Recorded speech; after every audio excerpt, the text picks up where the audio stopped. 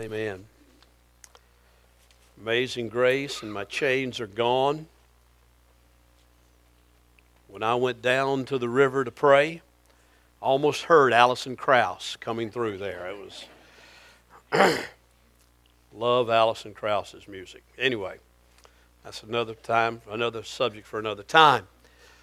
Take your Bibles and turn with me to Matthew chapter 5 as we continue in our study of the Sermon on the Mount. And if you are very astute this morning, you notice that the same text and same title is there as last week. If you were here last week, you know that I was sick. And not only was I physically feeling bad, but I was mentally feeling bad. And I left out of here and I thought, I really butchered that text. And that's an important text. And that was one of those times when, I knew I should have stayed home, but I said, no, I'm going to go do it, and should have listened to my first inclination and stayed home. But I didn't. So I want to go back and readdress Blessed are the meek, chapter 5, verse 5. Blessed are the meek or the gentle, for they shall inherit the earth. Now, I don't want to look at it the same way that I did last week. I want to look at it a little differently, but I want us to get a grasp of exactly what our Lord is saying there as best we can. I want to remind you of something about this Sermon on the Mount. And I'll probably do this as we move through it every 3 or 4 weeks because it's important to understand. I want you to understand that we just sang a while ago about the Word of God and the King speaking. I want you to understand that when we read this, we are hearing the King speak. This is the King. This is the King of kings and Lord of lords, the King of all creation and all the universe. This is the King above all kings who is speaking here. That's important to remember. We are coming to this text not just to hear some words and not just to hear a sermon, but we're coming to this text to hear a word from the Lord. And so he's talked about blessed are the poor in spirit, for theirs is the kingdom of heaven. And blessed are those who mourn, for they shall be comforted. Talking about mourning over our sin. And now he says, blessed are the meek or the gentle, for they shall inherit the earth. Probably there's nowhere in all of Scripture, all of the New Testament, that you will find what we might call the manifesto of Jesus Christ. But I want you to understand, as we said that first Sunday that we looked at this sermon, that this is not a new idea. I had Ricky read the text from Leviticus this morning.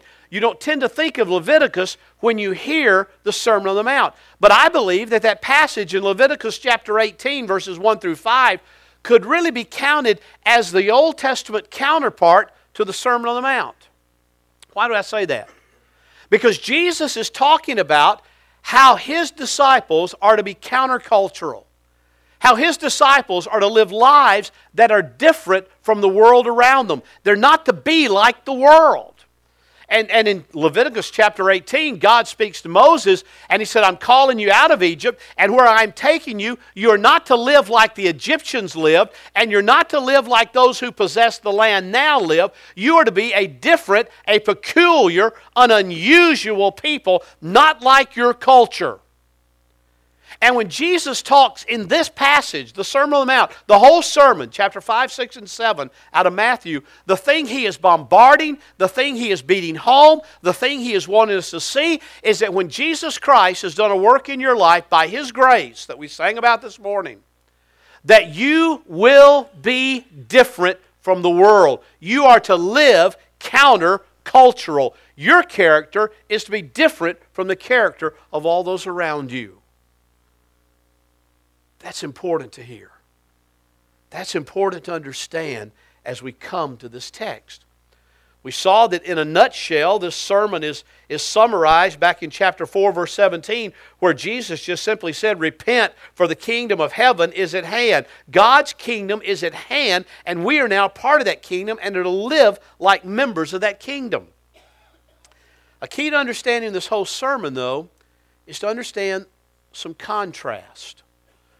If you look at the New Testament, look at the Gospels, Jesus quite often looked at those who were religious leaders in His day, the Pharisees, the Sadducees. And he would look at them and he would say, you know, you're a bunch of vipers. You're a bunch of snakes. They didn't like that. But basically he was saying, you are slithering through life as a religious leader, but you are misleading the people. You are not telling the truth. You are liars in what you say many times. Or we'd look at them and say, you're like whitewashed graves. You look good on the outside because graves are painted up and decorated and flowers are put at it and everything looks great on the outside, but on the inside, what's there? Death. Rotting death. Rotting flesh. And he would say, the Pharisees, you're like a bunch of whitewashed graves. You look great on the outside, but what's on the inside is dead. So he makes that contrast throughout this whole sermon. Matter of fact, if you really want a key to understanding the Sermon on the Mount and the Beatitudes in particular, I think you need to understand Jesus saying that there's a great difference in the, and I'll use the word religion here in a proper sense. There's a difference in the religion of Christianity and the religion of the Pharisees. There's a difference in the religion of those who follow Christ and those who just follow tradition. Matter of fact, he'll make several contrasts. He'll talk about the contrast between true heart religion and empty religion. Heart religion versus empty religion. That is, that comes from the inside, that which wells up and demonstrates itself because there's been an interchange within, and that which goes through the motions. That which just kind of plays the game. Looks good on the outside, but it's dead on the inside. He'll make another contrast. He'll talk about true freedom versus legalism. True freedom versus legalism. I mean, the Pharisees were the legalist of legalists. They had a law for everything. They had a rule for everything. Don't touch this. Don't eat that. Don't do this. Don't walk there. Don't go so far on the Sabbath. You know, all these rules. And quite honestly, the people who tried to follow the Pharisees became somewhat neurotic. Ooh, did I take one step too many on this day? Whoops, did I touch a dead body? Whoops, did I eat a piece of pork? Oops. Did a Gentile touch that plate before I ate from it? I mean, it was ridiculous. And they went through all these legalisms. Now, we look at those, we look at those Pharisees, and we say, boy, that legalism is a bad thing. But then many times, as Baptists, we have our legalisms. And they're just external. We believe we're Christians because we don't do certain things, or we're Christians because we do certain things. And Jesus wanting to see, you're not a Christian because what you do or what you don't do. You're a Christian because of what you are at your heart. The heart of your life. Has there been a change? Is there true freedom in your life? Not licentiousness, not freedom just to go out and live like you want to live, but freedom that comes in Christ to say, you know, I'm not bound by a bunch of rules and regulations like the Pharisees were. It'll also make a contrast between true religion and distorted religion. I mean, folks, the Jewish faith did not start out like that. Started out with sacrifice and worshiping God after the law was given. And the law was, if you remember, 10 things. By the time of the Pharisees, they had drawn it out to about 750 things. The law was good. The faith of the Jews was good. It worshiped Yahweh, and it looked forward to the coming Messiah. Said there's one coming.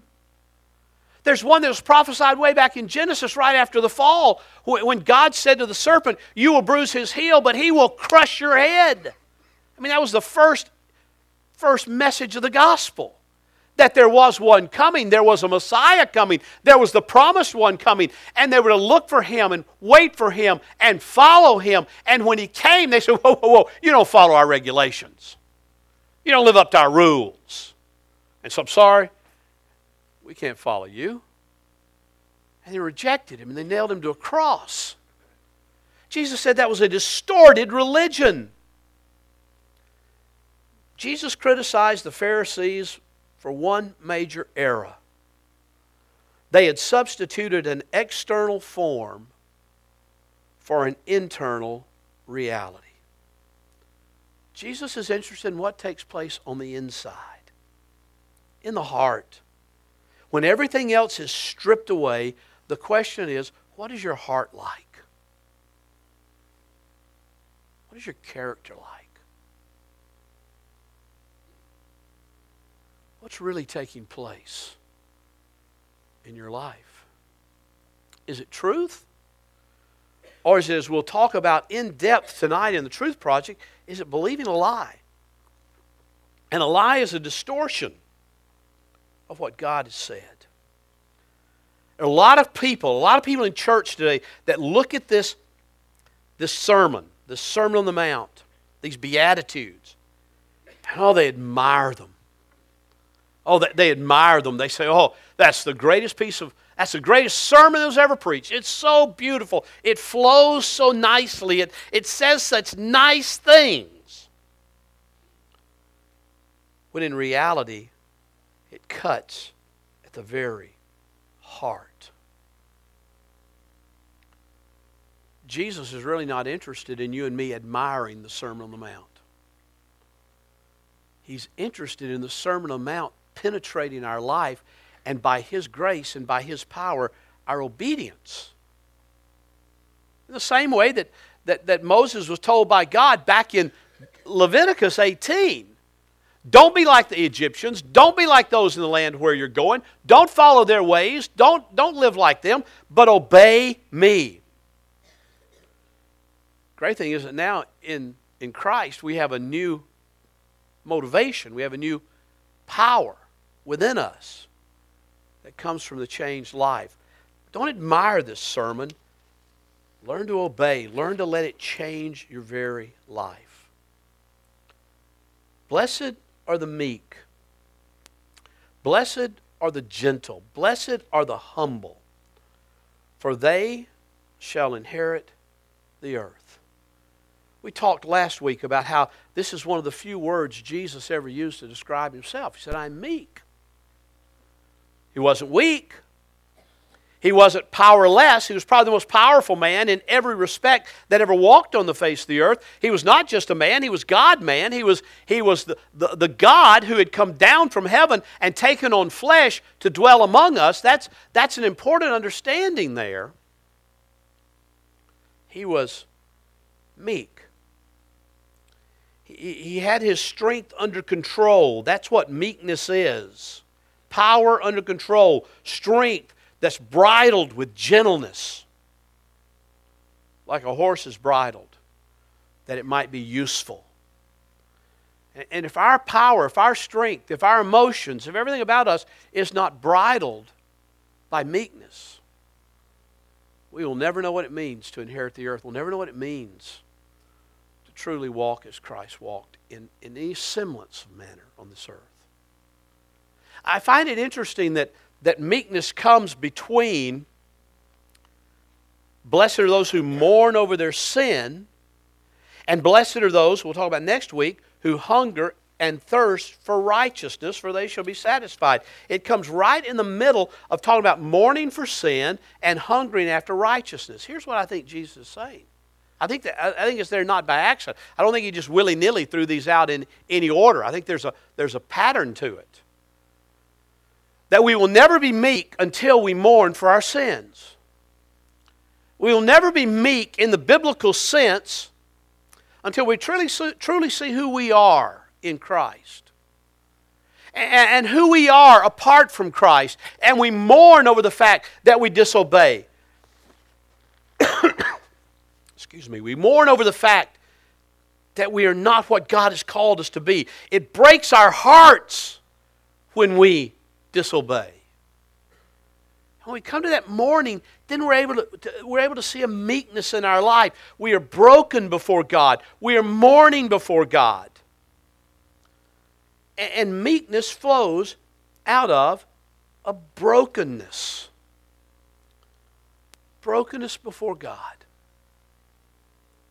So I think it's significant. He puts it there. And then when we're meek, when we don't think we are the greatest gift God ever gave the earth, when we think when we're meek before Him, Lord, I need You. I have to have You. I can do nothing apart from You. Then there's a hunger that wells up within us for His righteousness. We'll talk about that next week.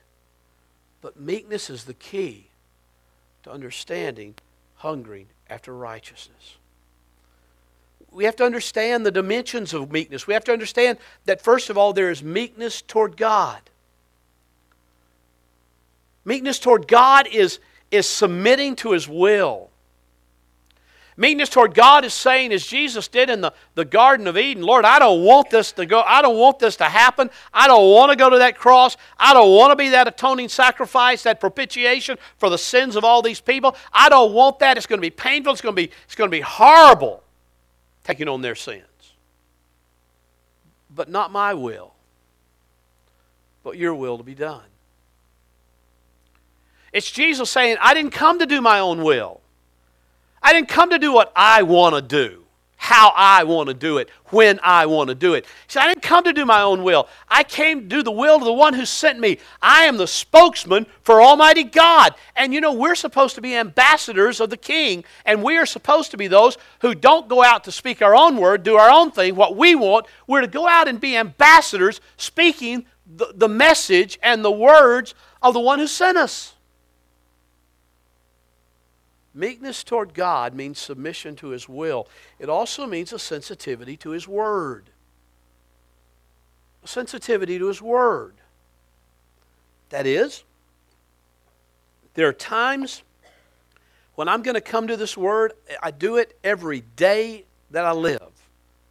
I'll do it tomorrow again, or probably today.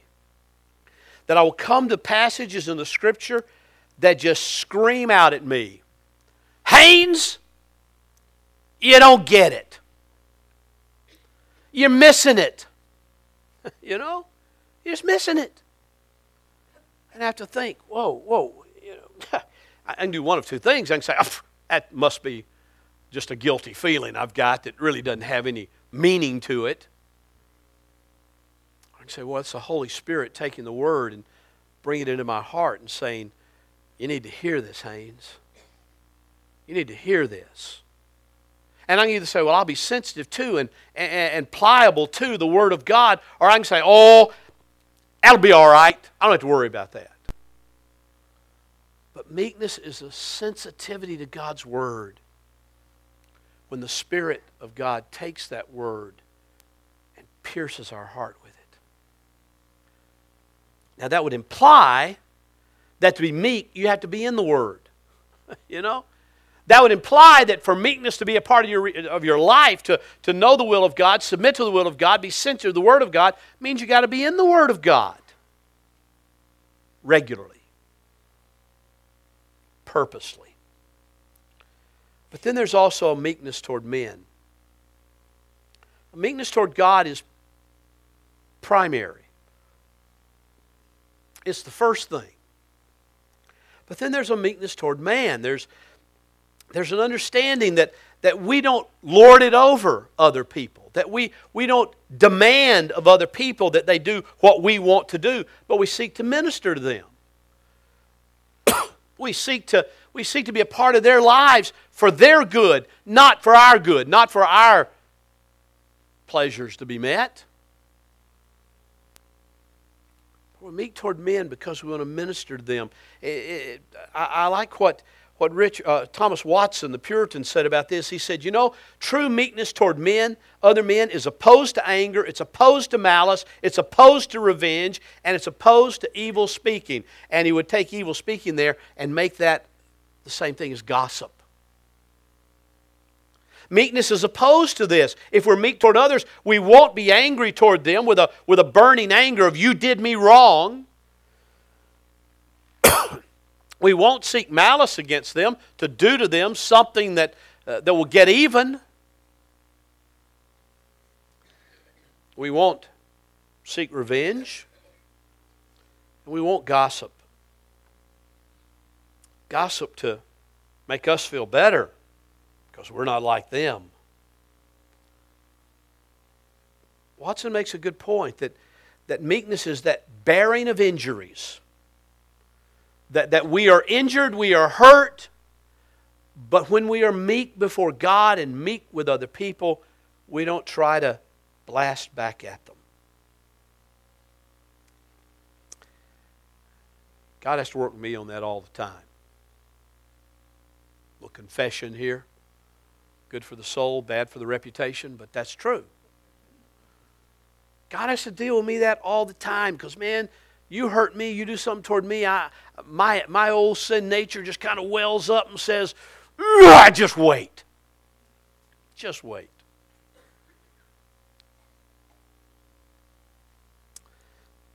Jesus says the meek will bear with the injuries of others. They're not a doormat. They're not a milquetoast, Casper milquetoast, but they hold their strength in check for the good of the other, to minister to them. And meekness is demonstrated in forgiveness. It's demonstrated in forgiveness. And I mean by really forgiving, by forgiving that person the wrong against you. Now, understand it, and a lot of people struggle with this. Forgiveness does not necessarily mean forgetfulness. In other words, we say, well, you've never really forgiven unless you've forgotten. Baloney. I can tell you 100 different situations where I have forgiven people, but every now and then, because I've got this adversary who wants to remind me of things and try to get me all riled up, will say, but don't you remember what they did? Sometimes I have to confess my own sin there to God and say, God, I've already forgiven that person. Forgiveness doesn't mean forgetting. Forgiveness means not remembering it against them again. I've said that to you before, and I'll say it 1,000 more times, but it's important. Forgiveness is not remembering it against them. If you've done something against me and you come to me and we speak, I may very well think, well, I remember the time when they did this. But I won't remember it saying, I sure wish I could get at them for it. I hope they burn for what they did. That's not forgiveness. But real forgiveness is not holding it against them, not remembering it against them again. It's a full forgiveness. It's a complete forgiveness. And it has to come often many times because we hurt. But think about that. Really and fully and often, you know what God does with you and me? I love what Paul said to the Ephesians. He said, you are to forgive one another. You're to forbear with one another. You're to care about one another and forgive one another just as God in Christ Jesus has also forgiven you. Yeah, I wish he'd have left off that last part. I really do. I wish he'd have just said, forbear with one another and forgive one another. Okay, I can do that. No. You forgive them as God in Christ has also forgiven you. How has he forgiven me? He's really forgiven me. He's completely forgiven me. He's fully forgiven me. And sadly, he forgives me often. But because of that cross, because of that sacrifice, because of my substitute there, he forgives. I mean, it's sort of a godlike trait. And Paul says, because God has forgiven you, and next time you have a hard time forgiving somebody, I don't care what it's for. I don't care what it's for. The next time you have a hard time forgiving somebody and you're struggling with meekness in this area, why don't you just back up and say, okay, let me sit down here and let me think about what God has forgiven in my life. And if you're honest, it'll be greater than anything someone's done against you. Meekness toward other people, forgives and forbears and puts aside anger and malice and revenge and gossip. You know, I really think there's one statement Watson made that just grabbed me. And grabbed me in the way of conviction. Hope it will you. I'm going to close with this. But Watson said, a lack of meekness gives evidence to a lack of grace. A lack of meekness gives evidence to a lack of grace. That is, when God's grace penetrates our heart, not empty religion, not Pharisaism, not churchianity, not Christless Christianity, but when grace really penetrates our life, we see that we stand by Him alone. It's not our life, it's not our strength, it's not our wisdom, it's not our smarts, but it's by the grace of God. A lack of meekness may very well be an evidence of a lack of true grace. Let's pray.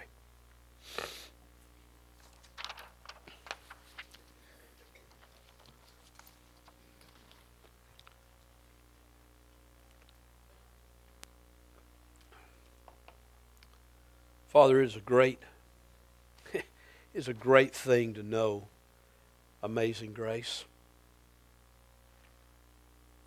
Not just the song, but the reality. But Lord, it's a great thing to know the freedom that comes from our chains falling off and us being set free. Not by a governmental fiat, not by a governmental decree, but being set free by the power and the grace of Jesus Christ and God alone.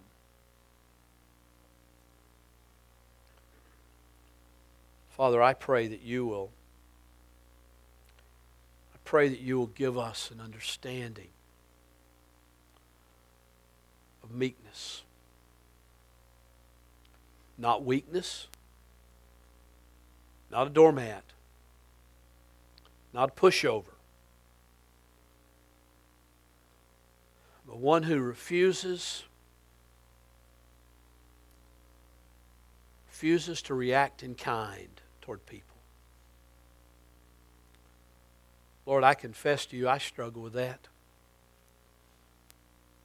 But I pray, Father, that you would shape me and shape us into a counterculture person that lives differently from the way the world lives. A peculiar people, you called it in Scripture. Thank you, Father. For we pray in Jesus' name. Amen.